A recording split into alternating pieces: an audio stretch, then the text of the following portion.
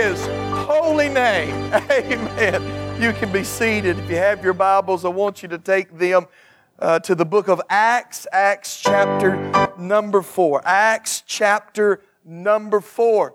For the past several weeks, before our Christmas time, and then after that, the last few weeks, we have been focusing on one of the essentials of our church. What we need foundationally going forward as God reforms, reshapes, and uses us and does something great in our midst. We need to be a people of prayer. A people that focus on an ability or on something outside of ourselves. I don't have within me what can make this a great church. I'm sorry to bust your bubble. I'm sorry to kill all of your expectations, but I don't have what is in me, what is needed to make this church great. It lies outside of me, and it also lies outside of you. But even though it lies outside of us, it is not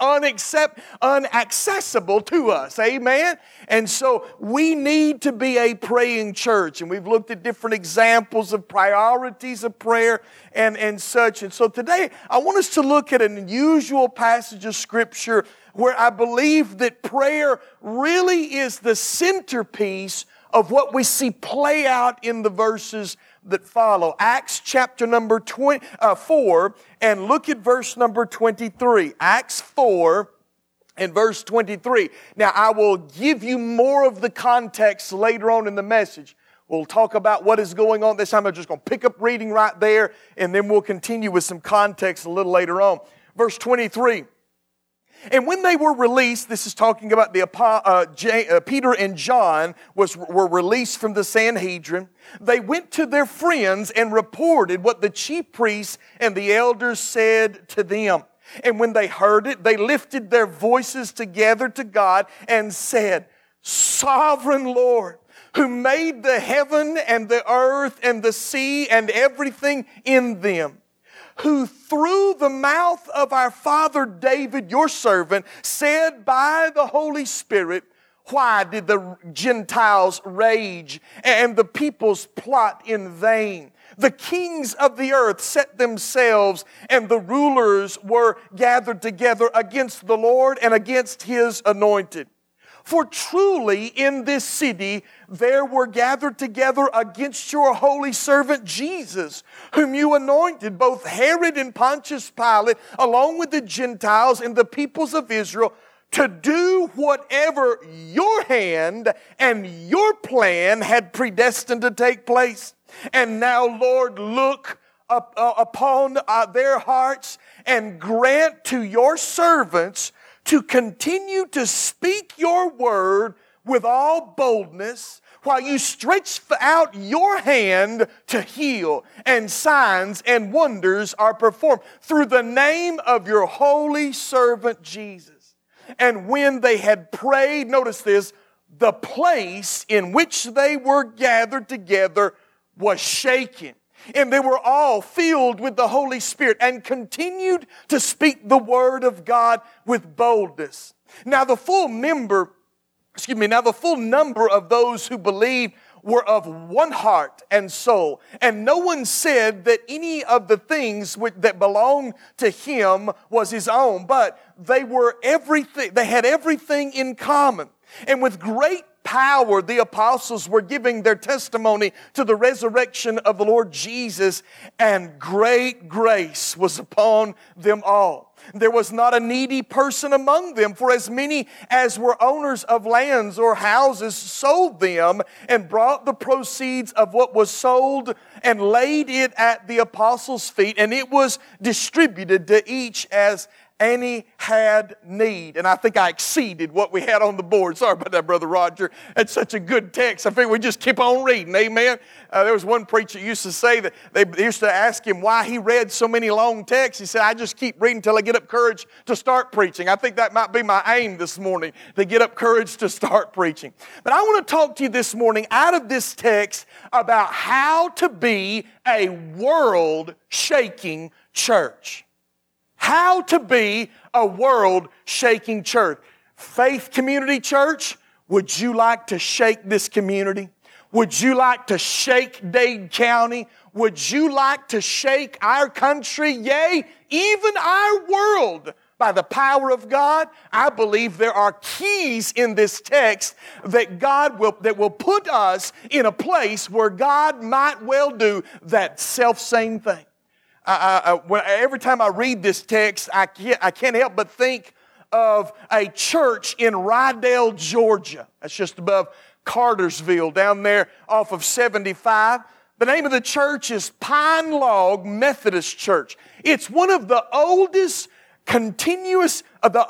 church in continuous use in Cass and Bartow County, and is on the National Register of Historic Districts.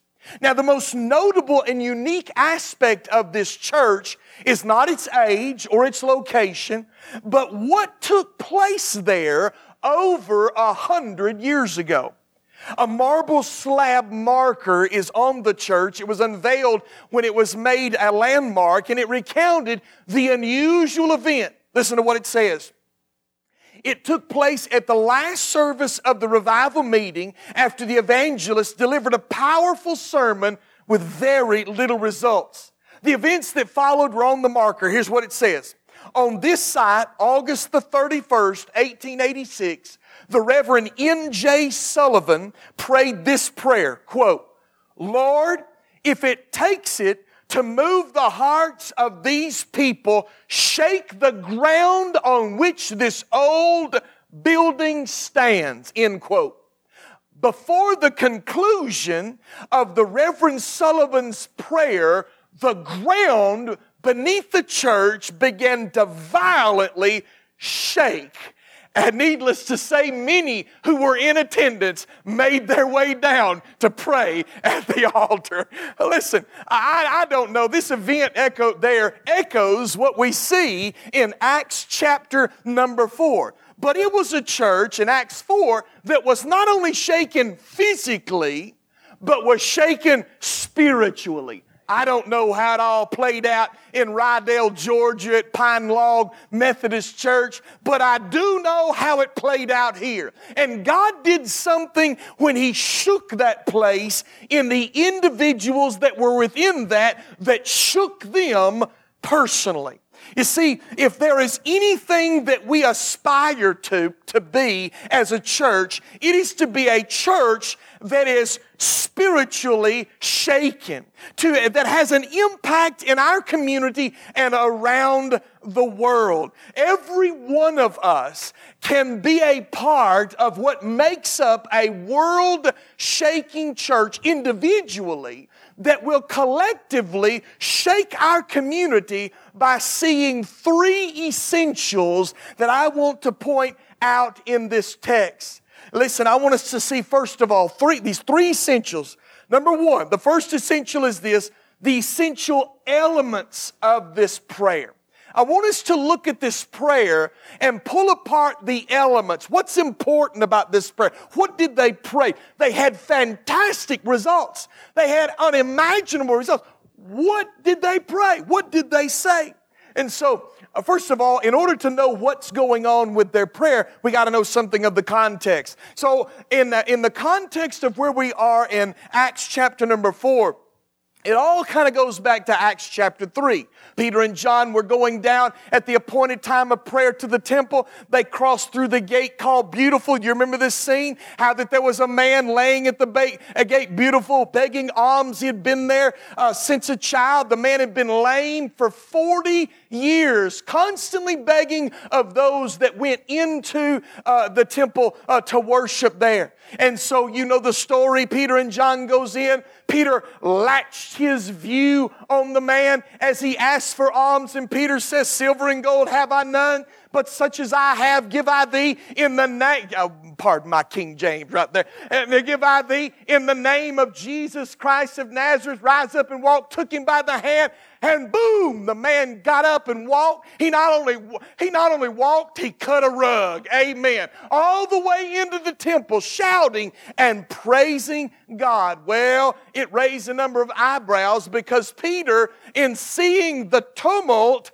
and the attention brought to this man, pulls him up a stump and begins to preach. He said, I'll tell you what healed this man. It's not me, but it's that name Jesus that caused this man to be made whole. And you need to repent. You're the ones that crucified Jesus. You're the ones that are guilty. You need to repent and believe the gospel. And all of a sudden, the religious leaders of that day say, we can't have that. I'm condensing a lot here. We can't have that. So they arrested Peter and John, hauled them in before the Sanhedrin. They began to question them.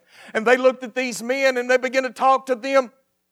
And they said, why are you preaching in this name Jesus? And Peter says, he's that stone. You remember that stone that was set at naught, that the builder set at naught, that's become the chief cornerstone? And he said, there's none other name under heaven given among men whereby we must be saved. And those Sanhedrin looked at each other and said, man, these are unlearned men, and yet they've been with Jesus. They have been with Him. And so they decided to tell them, to charge them, to threaten them. Don't you speak in Jesus' name. Here's where we're coming in our prayer. Don't you speak in Jesus' name. Don't you quote that name. You keep silent when it comes to Jesus, or we'll punish you, we'll lash you, we'll threaten you. Peter hints at this, and we'll look at it later, but he hints and say, we must do whether it be wrong or right, we must do what we're compelled to do, and then they let them go. And so by the time we come to verse 23, Peter and John are making their way back to that nucleus. More than likely, probably that 120, that upper room group from chapter number 2, that small nucleus. There were thousands in the church by then, but that small nucleus there, and they begin to testify as to what was happening. They said, fellas, guys, ladies and guys, that we've been threatened by the Sanhedrin. If we go out preaching in the name of Jesus, we're going to suffer punishment. And that's what happened here. They were brought to a point of decision. Decision number 1, they are to obey the rulers and remove the name Jesus. I think it's interesting that in Luke 24:47, when Jesus, just before He departed, He said that repentance and forgiveness of sins should be proclaimed in His name to all nations, beginning from Jerusalem. To do what the Sanhedrin asked them to do was in direct opposition to what they were told by Jesus before He lifted off this planet and went into heaven, ascended to the right hand of the Father. Or they had to choose either that or choose to continue to declare and heal in the name of Jesus and suffer the persecution which had been threatened. They had to make a decision. Am I going to obey the Sanhedrin, the safe route, the route that'll cause me little confrontation, the route that'll keep me safe, or do I do that which God commanded me to do? Do I follow Him, and despite the threats and the harm of my body and the harm to my life and my way of life and the hard road, what decision will I have to make? I find it interesting that they didn't all say, well, that's a no-brainer. We'll just do what God tells us to do. Amen. There wasn't a lot of chest beating going on. No, what did they do? They fell to their knees and prayed. These were a frightened people because they prayed for boldness. They turned to God for help. Listen, Satan has done his best to silence this church. In this community. Satan has done everything he can to try to close the doors, to try to put Ichabod on this place, to cast it aside, to close it, to turn it into a garage or some kind of business. I tell you, he's done everything he can. Listen, it's time we turn to God. It's time like we like the church, turn to God and ask for that which we cannot do ourselves. Notice, first of all, in this essential prayer here, we see our basis for prayer.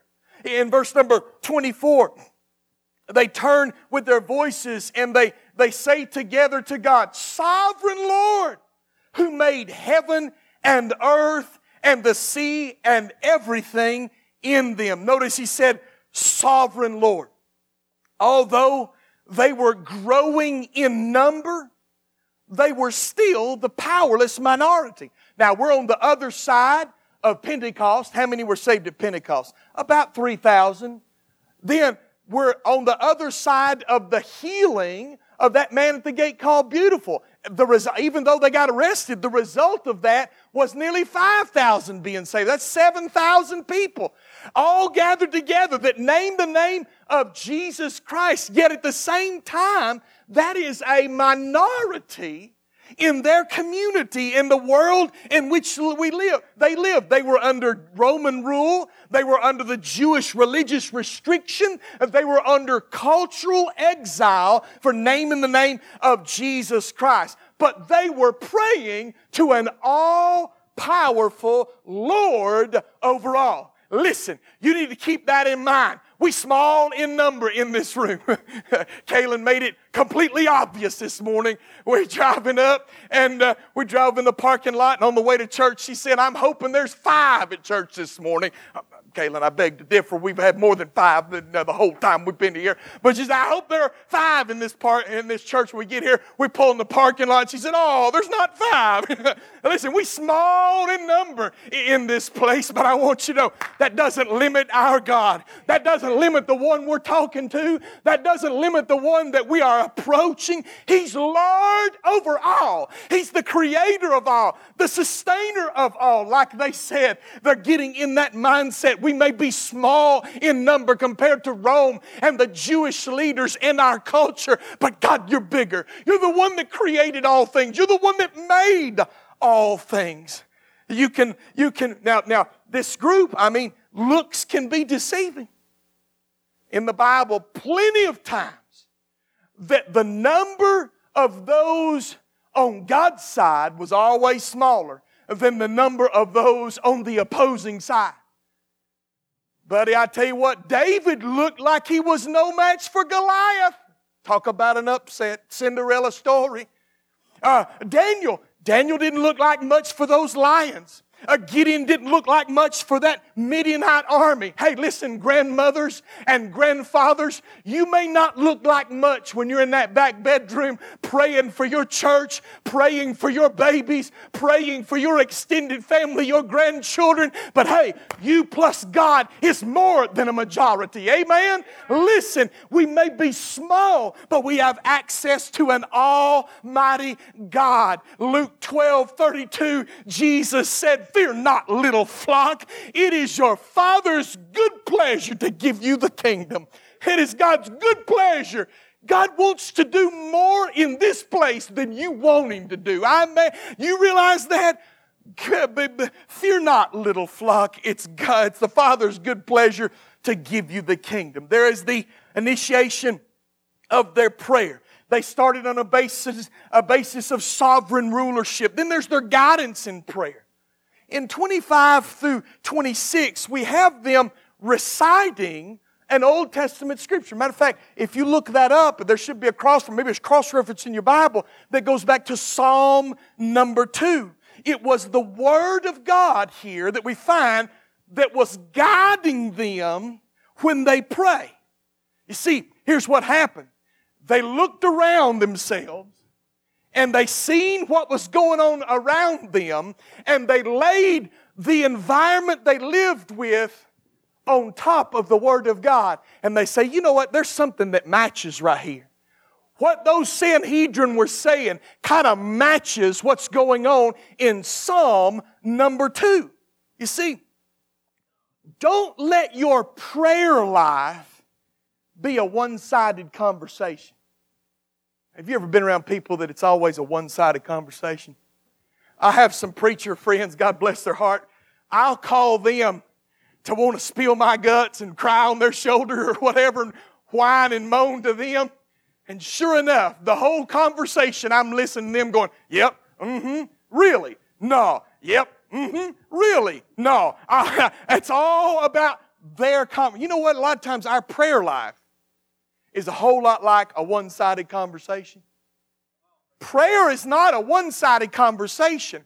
Prayer needs to be coupled with reading your Bible.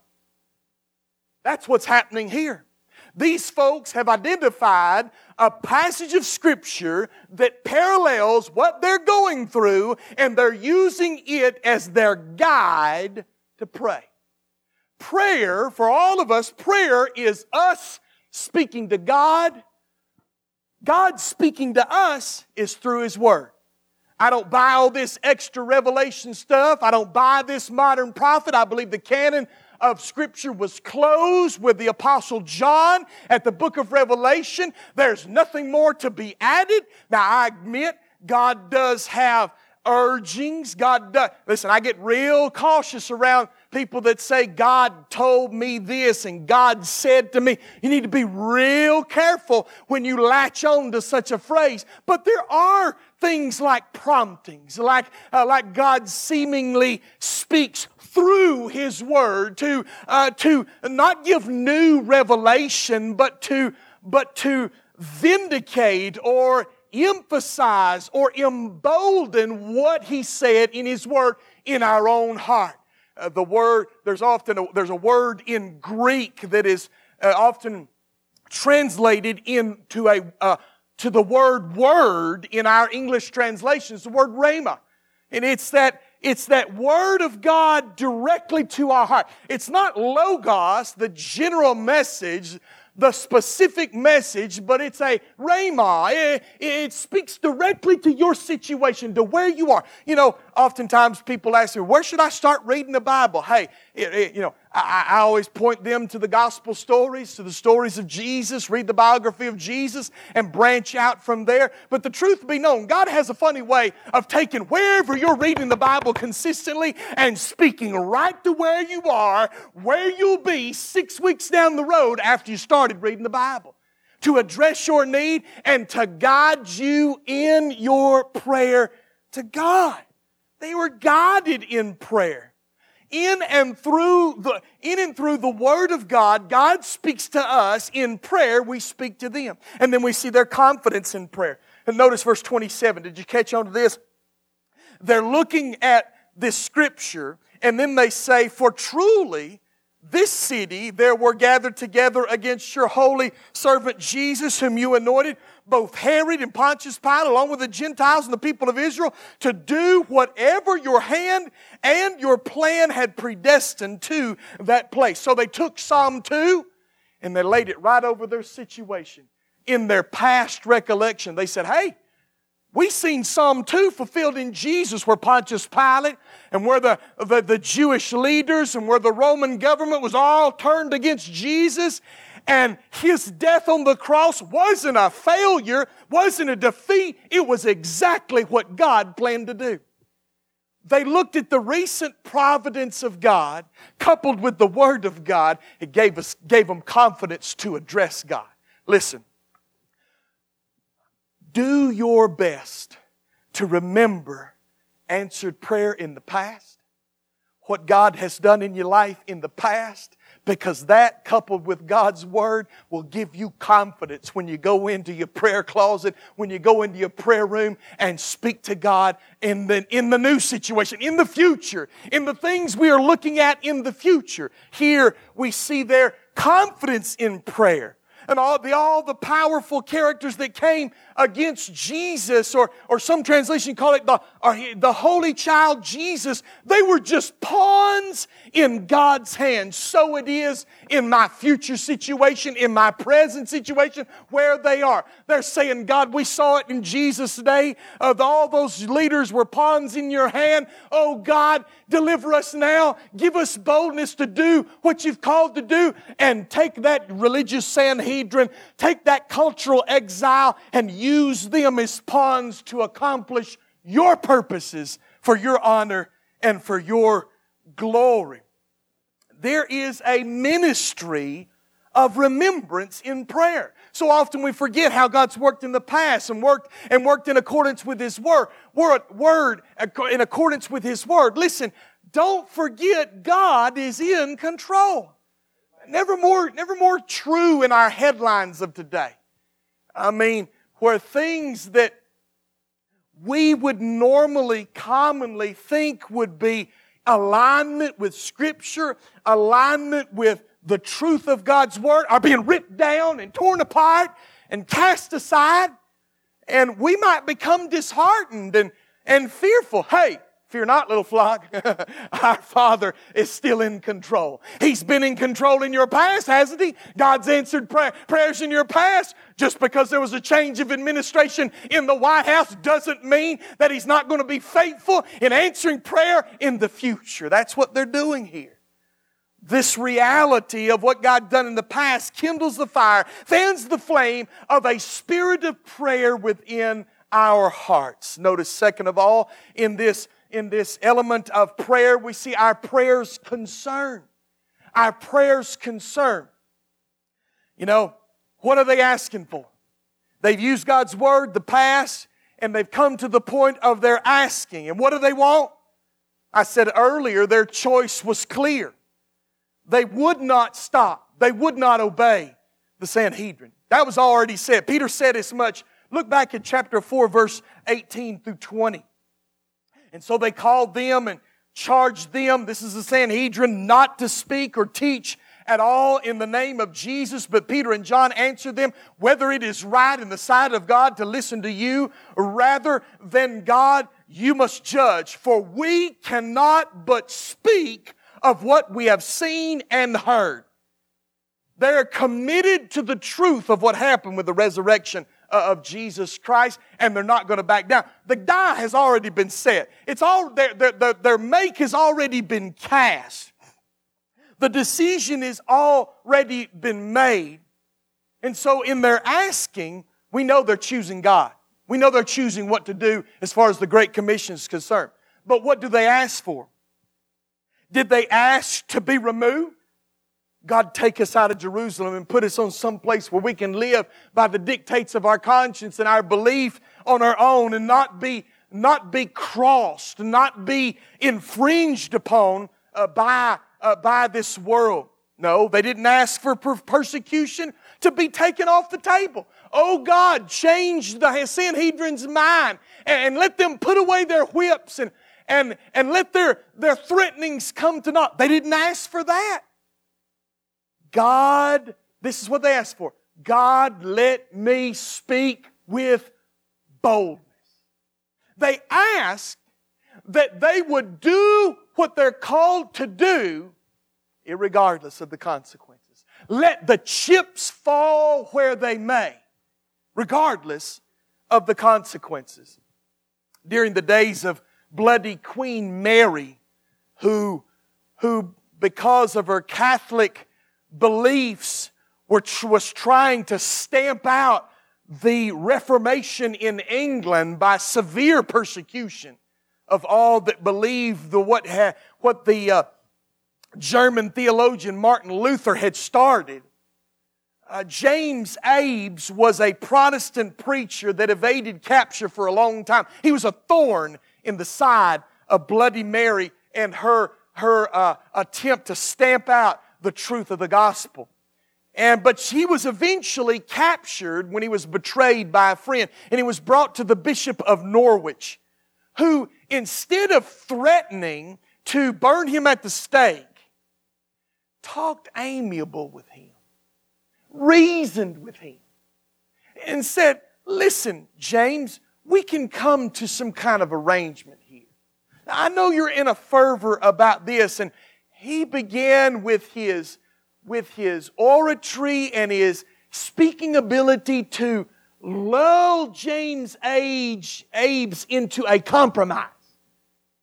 And James Abes consented to stop preaching the Word of God. The Bishop of Norwich even made it worth his while. Gave him a piece of money to put in his pocket, a great sum of money. that would set his course. He wouldn't be around preaching and going from place to place. He'd have to make a different kind of living. So he kind of gave him some money. James Abes betrayed everything that God had placed on his life and walked away from the Bishop of Norwich. And as the story goes in Fox's Book of Martyrs, as the further he went down the path away from the Bishop of Norwich, the more the coins became to feel like 30 pieces of silver in his pocket.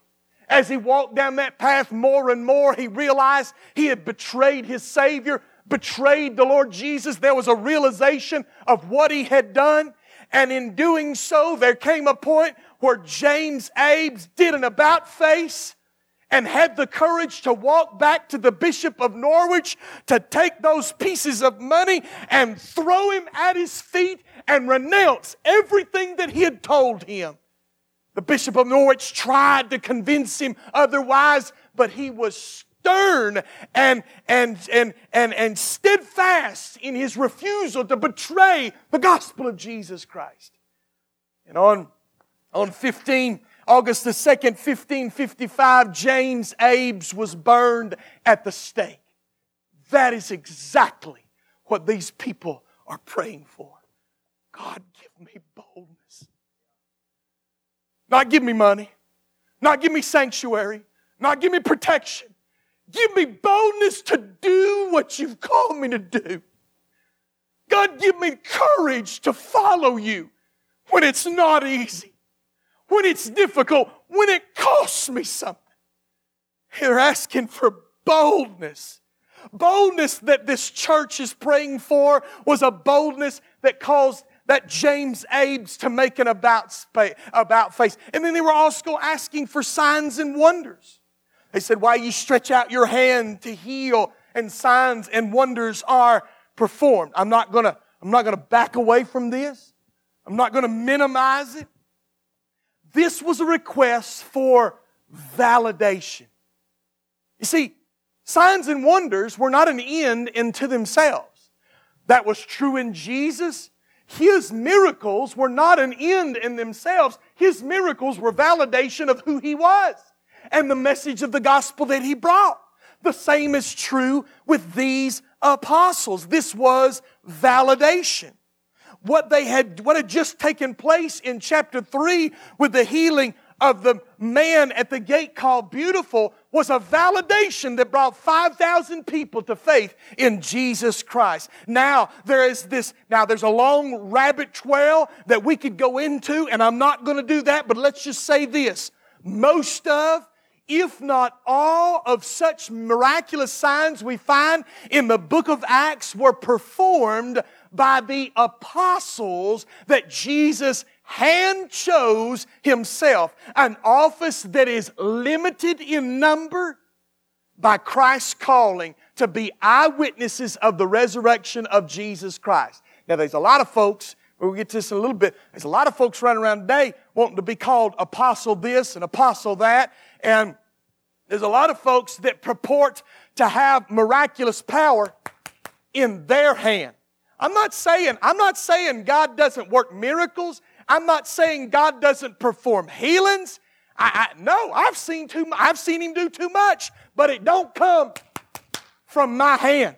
It comes from the church praying. That's what we've seen in people's lives this morning. It comes from a church with a bended knee praying to God. Not my hand, not Benny Hinn's hand, not any of the other guys. It comes from the church praying together. Now, but when it come from the apostles, it did come from their hand because it lent validation to the message that they brought. We have our validation in the Word of God and the testimony of history, and very well may have miracles and healings and things that take place in response to the church praying, not one individual's hand. Amen? Does God heal today? Yes. But He does so through the prayer of the church and not individual. And in addition to this, we have the completed Word of God. Listen, don't be distracted by the healings and miracles and miss the main object of their request. Look at this. And signs and wonders are performed, notice this, through the name of your holy servant Jesus. Amen. It's all about that name. That's what the Sanhedrin didn't like. They like God. They like Jehovah doing miracles. But it's that name of Jesus. I tell you what, it's still a lightning bolt. It's still a separator in our day and time.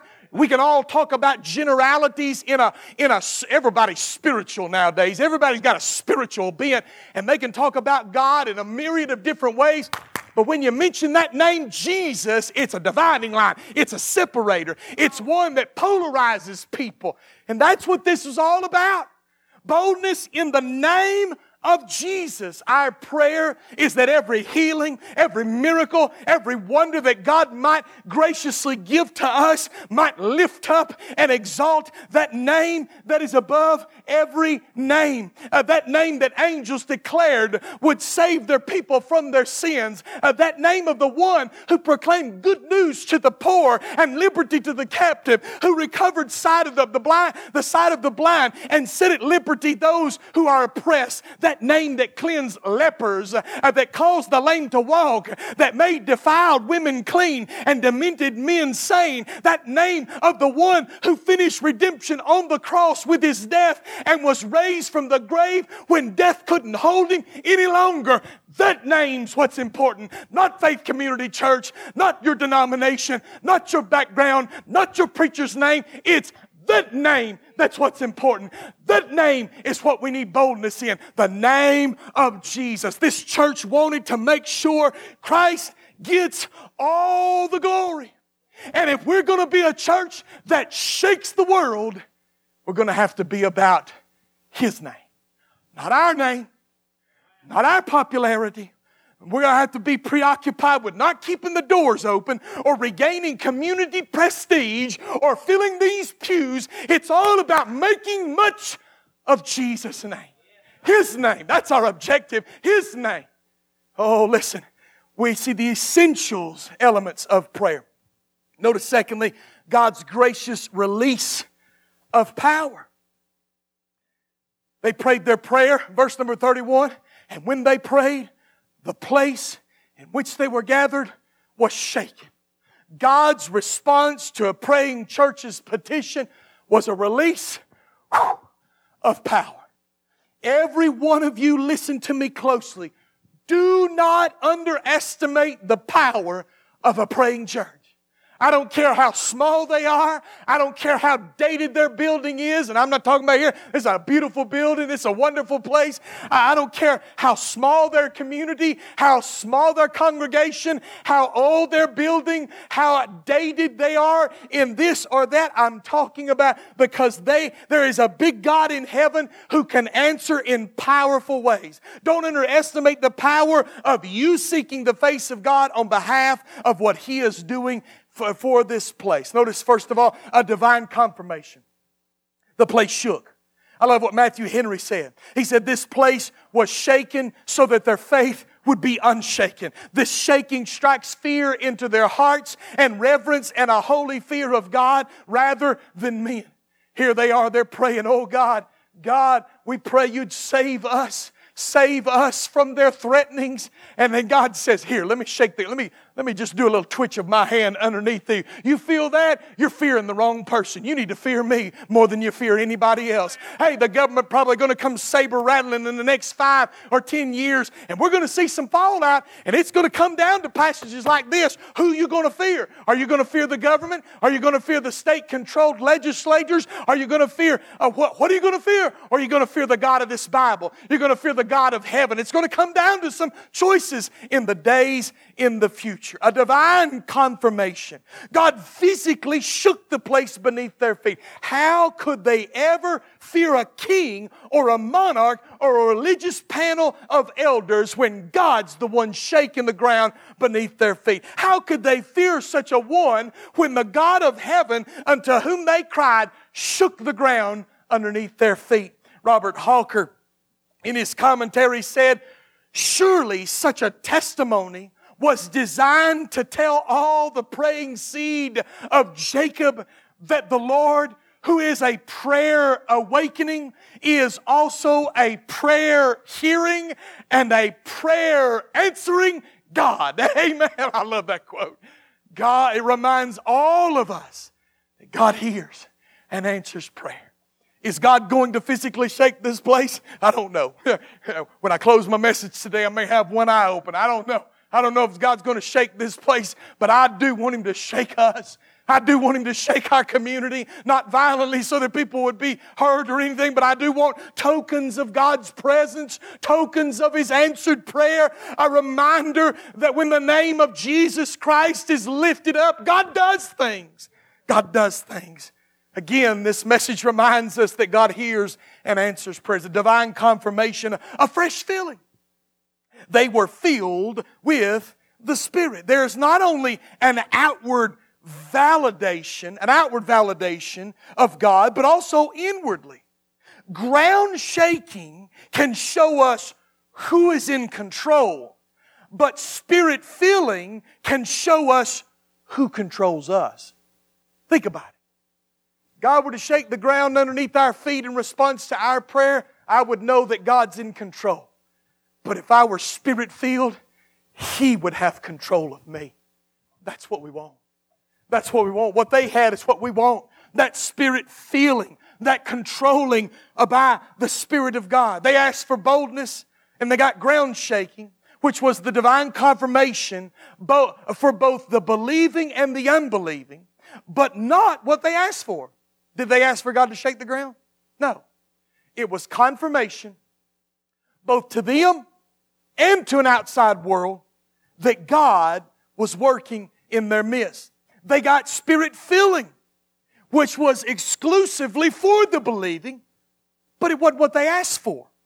Yet the touch of God through the Holy Spirit Holy Spirit's filling manifests itself in boldness.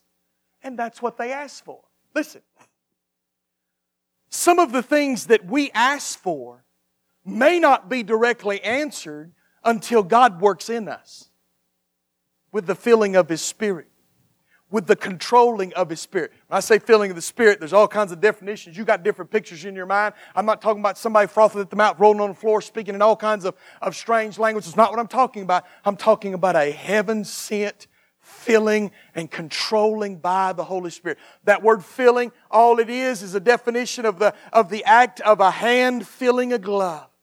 Our lives need to be the glove, and God's Holy Spirit needs to be that controlling person within our lives, living in accordance by His guidance, by His leading, by His Word, working in our heart.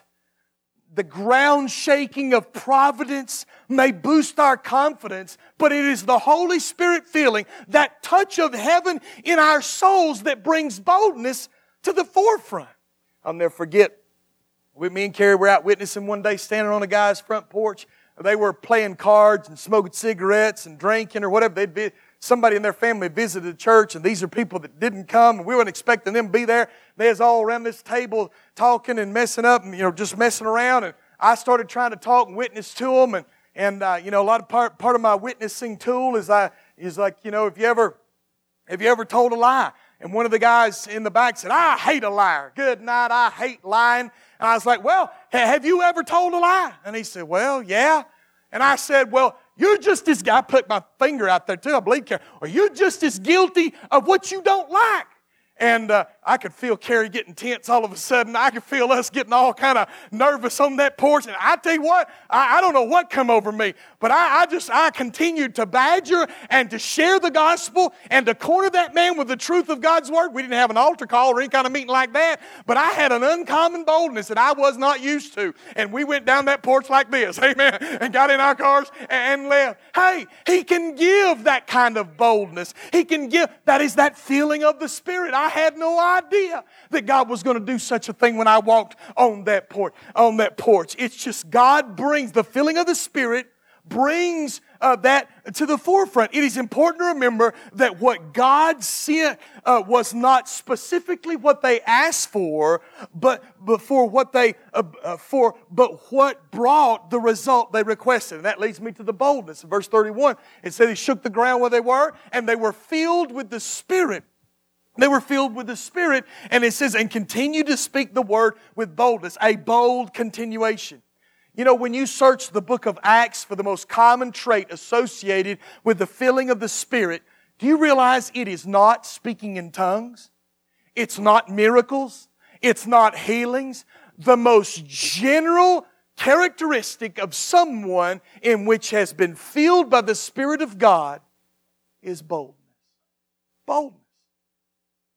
Boldness. Not tongues. Not any kind of miraculous thing. It is boldness to speak the Word of God. Boldness, the removal of fear of consequence in proclaiming the unpopular message of the gospel of Jesus Christ. Now, was this boldness an Islamic type boldness? If their boldness is to run into a country and put everybody's neck under the sword and say, convert to Islam or die. Is that the kind of boldness they were given? Were they given a boldness of purveying their own spurious revelations like that of the Church of Latter-day Saints, just made up, conjured up stuff in their head, some kind of ancestry, and did they come up with their own revelations? Did He give them boldness just to say blah, blah, blah, whatever comes off of their brain? No. Did it give them a boldness to spread a twisted theology like Jehovah's Witness or the Seventh-day Adventists? No. Their boldness was that of the message. Look at verse number 33. And with great power, the apostles were giving their testimony to the resurrection of Jesus Christ. The testimony of Christ's resurrection. That's why they're called apostles. The word apostle means in its most general sense, witness. That's all it means. Now, there's a lot of people, if you flip through the channels, you'll find channels where there are preachers that call themselves apostle so-and-so, thinking that it gives them kind of just a little higher cut above everybody, you know. But the truth of the matter is, if they lay claim to that name apostle, then they are laying claim to a name that could be Apostle Carey. You like that, right? You like Apostle Carey, Apostle Jackie, Apostle Jerome. You know why? Because we're all supposed to be witnesses. Witnesses to the resurrection of Jesus Christ. That is the general usage of the term. There's either the general or there's the specific. There's no in between. The specific use of that term is for the select witnesses of the resurrection of Jesus, those that touched His body, that saw Him with their eyes, that He manifests Himself to in those 40 days in which He was on this earth after the resurrection of Jesus. And that's what they gave witness to. To be a witness of the testimony of the resurrection of Jesus Christ. Our calling is not to lobby for legislation, maneuver for memberships, or pitch for popularity. Our calling is to declare the message of the resurrection of Jesus Christ in all of its gospel implications. Because by the resurrection of Jesus, a faith can come to any heart that would believe and trust in Jesus. That Jesus' blood was shed on that cross, and the resurrection of Jesus is validation that anybody that will call upon the name of the Lord can be saved. That's our message. That's what we have boldness to declare. The essential elements of prayer. We see that they were guided by God's Word, that they saw God in their context, and they prayed in accordance with that. We saw God's gracious release of power. He gave them boldness. He shook the place. He filled them, controlled them with His Spirit. He liquidated whatever fear they had in facing a contrary world, and He gave them boldness to speak the truth of the resurrection. Now, finally, I want you to see the resulting impact on the church. In reflecting on this passage, verse number 32, it says, now the full number of those who believed were of one heart and soul.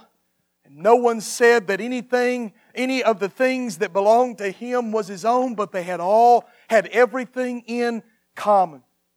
As I reflected on the impact of what God did in response to this prayer on the church, I thought about Psalm 81:10.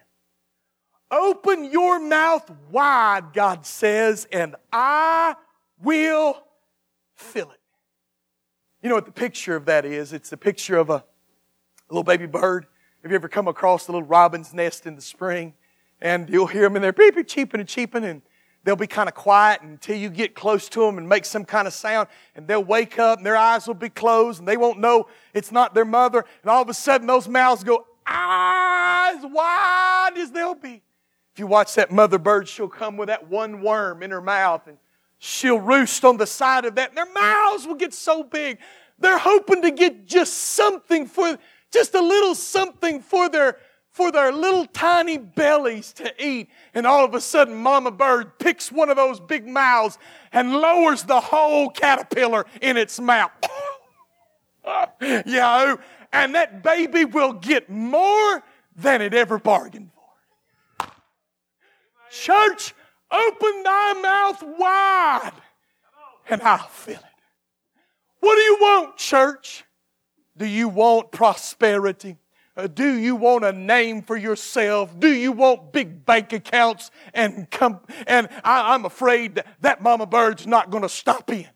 But if you want to make Jesus' name known, if you want to see what only God can do, open your mouth wide, God's Word said, and I'll fill it. He'll send the panacea, the all-inclusive measure for our need. He'll send the outpouring of the Holy Spirit of God. You're looking at a preacher that believes in that. It's happened in the past. It's happened in the history of revival. God has poured out His Spirit on a church. He's poured out His Spirit on communities. He's poured out His Spirit on nations. He's done it before. He's not changed. He can do it again. We need to cry out for God's outpouring of His Holy Spirit among us in this place.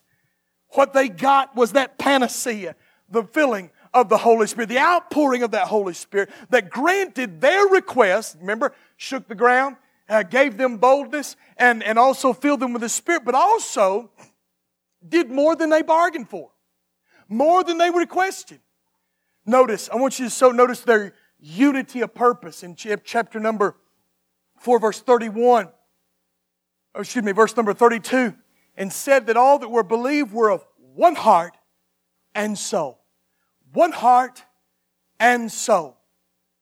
Have you ever heard of harmonic resonance?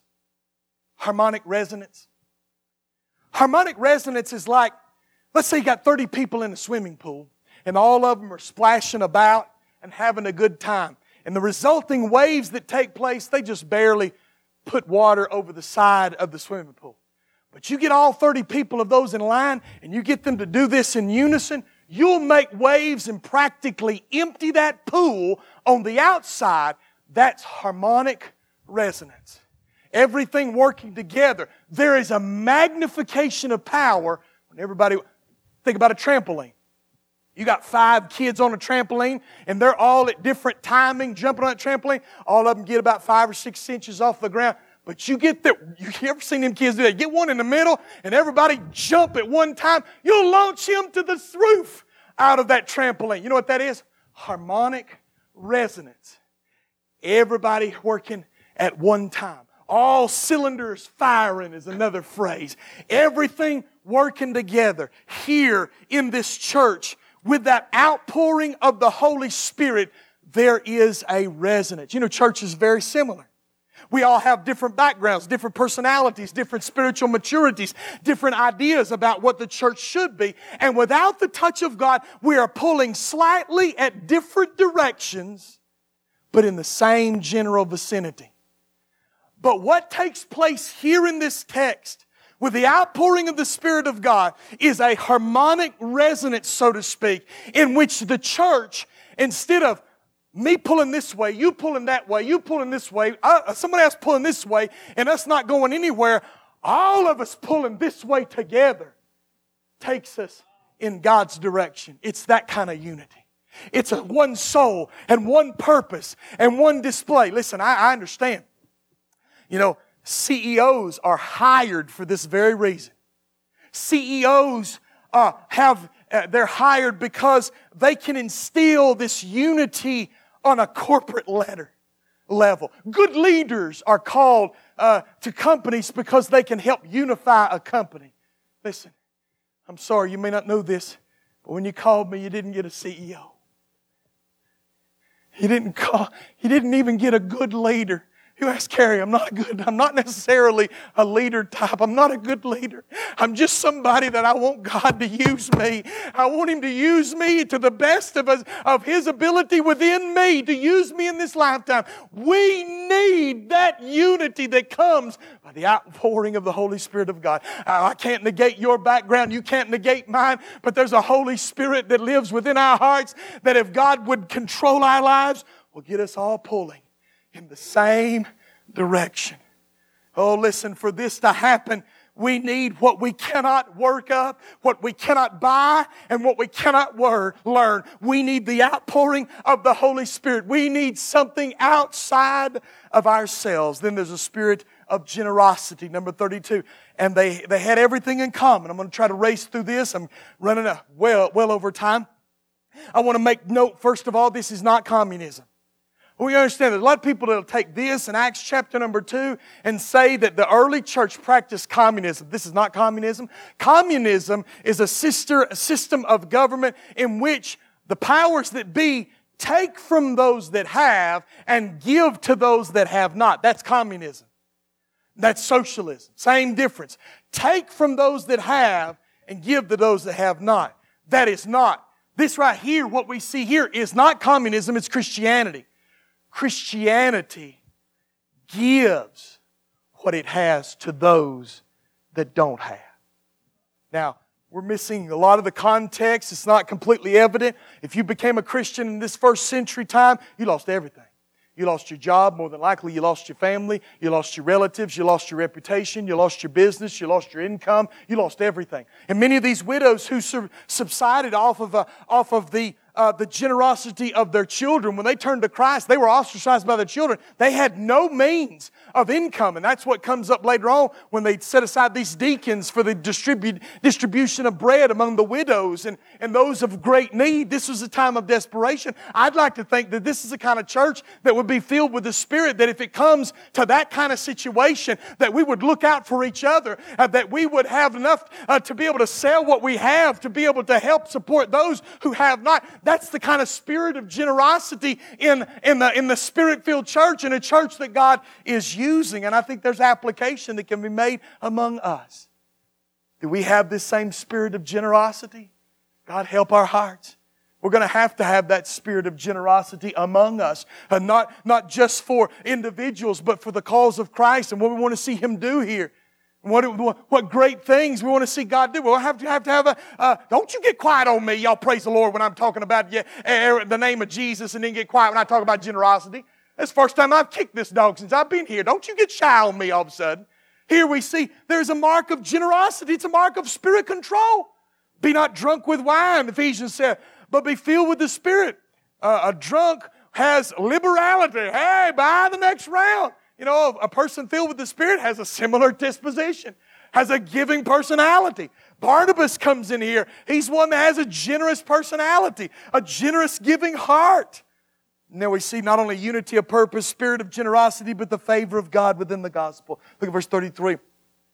And with great power the apostles were giving witness to the testimony of the resurrection of Lord Jesus, and great grace was upon them all. And yet here's another mark of a church that God has His hand upon. The grace of God. The grace of God. The unmerited, undeserved grace of God.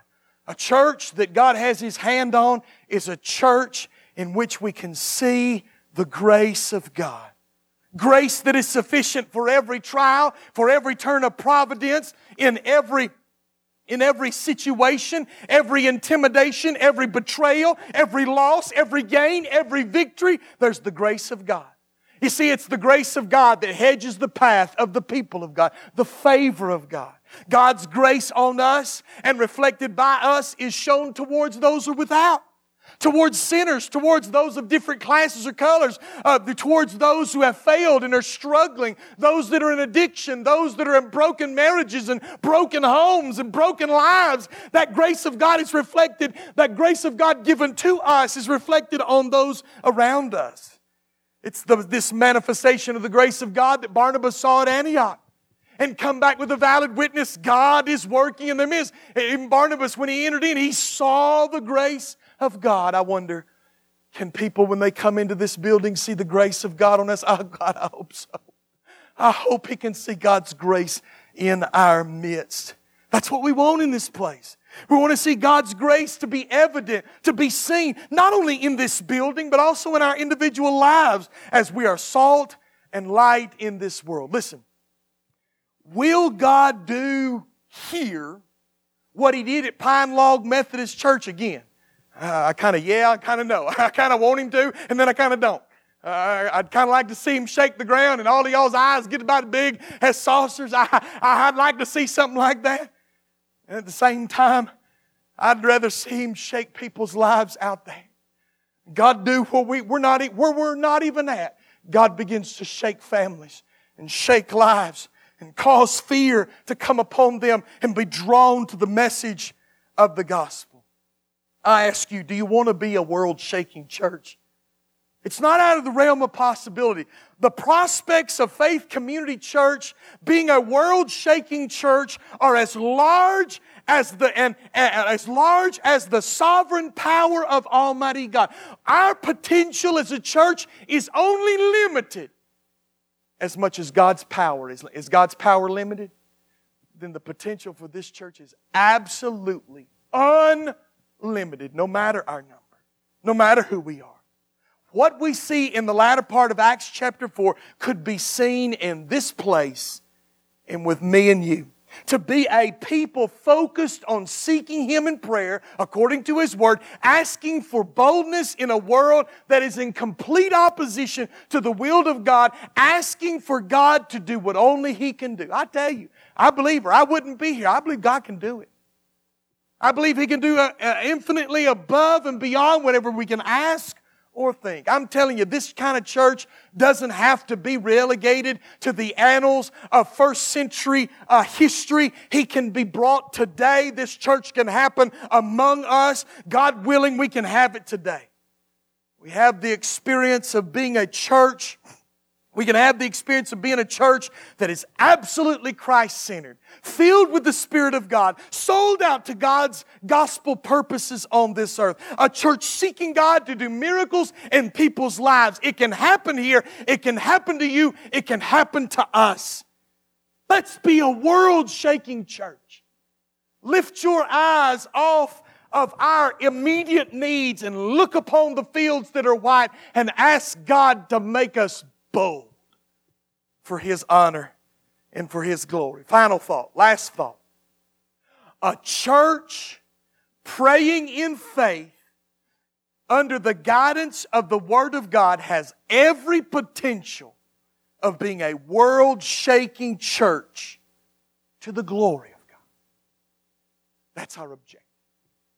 God, give us boldness to be who You've called us to be. That's our prayer. That needs to be our prayer.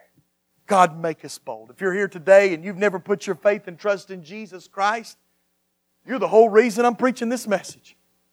Because we want to reach you with the good news of Jesus. The life-transforming and changing power of the gospel of Jesus Christ. How He died on a cross for our sin, paid our sin debt, was buried, rose again on the third day. And He promises eternal life to all those who will believe upon that, the death, burial, and resurrection of Jesus Christ. If we will come and surrender our lives to Him in belief that He is Lord, and if He's done those things, He is Lord, He demands our allegiance to Him, to bow the knee to Him, He will grant to us the gift of eternal life. Amen? You're the whole reason we're preaching this message. You're the whole reason we want to be this kind of church, a world-shaking church, so people can come to know faith, to know Jesus Christ in saving faith. Let's all stand to our feet for a song of invitation.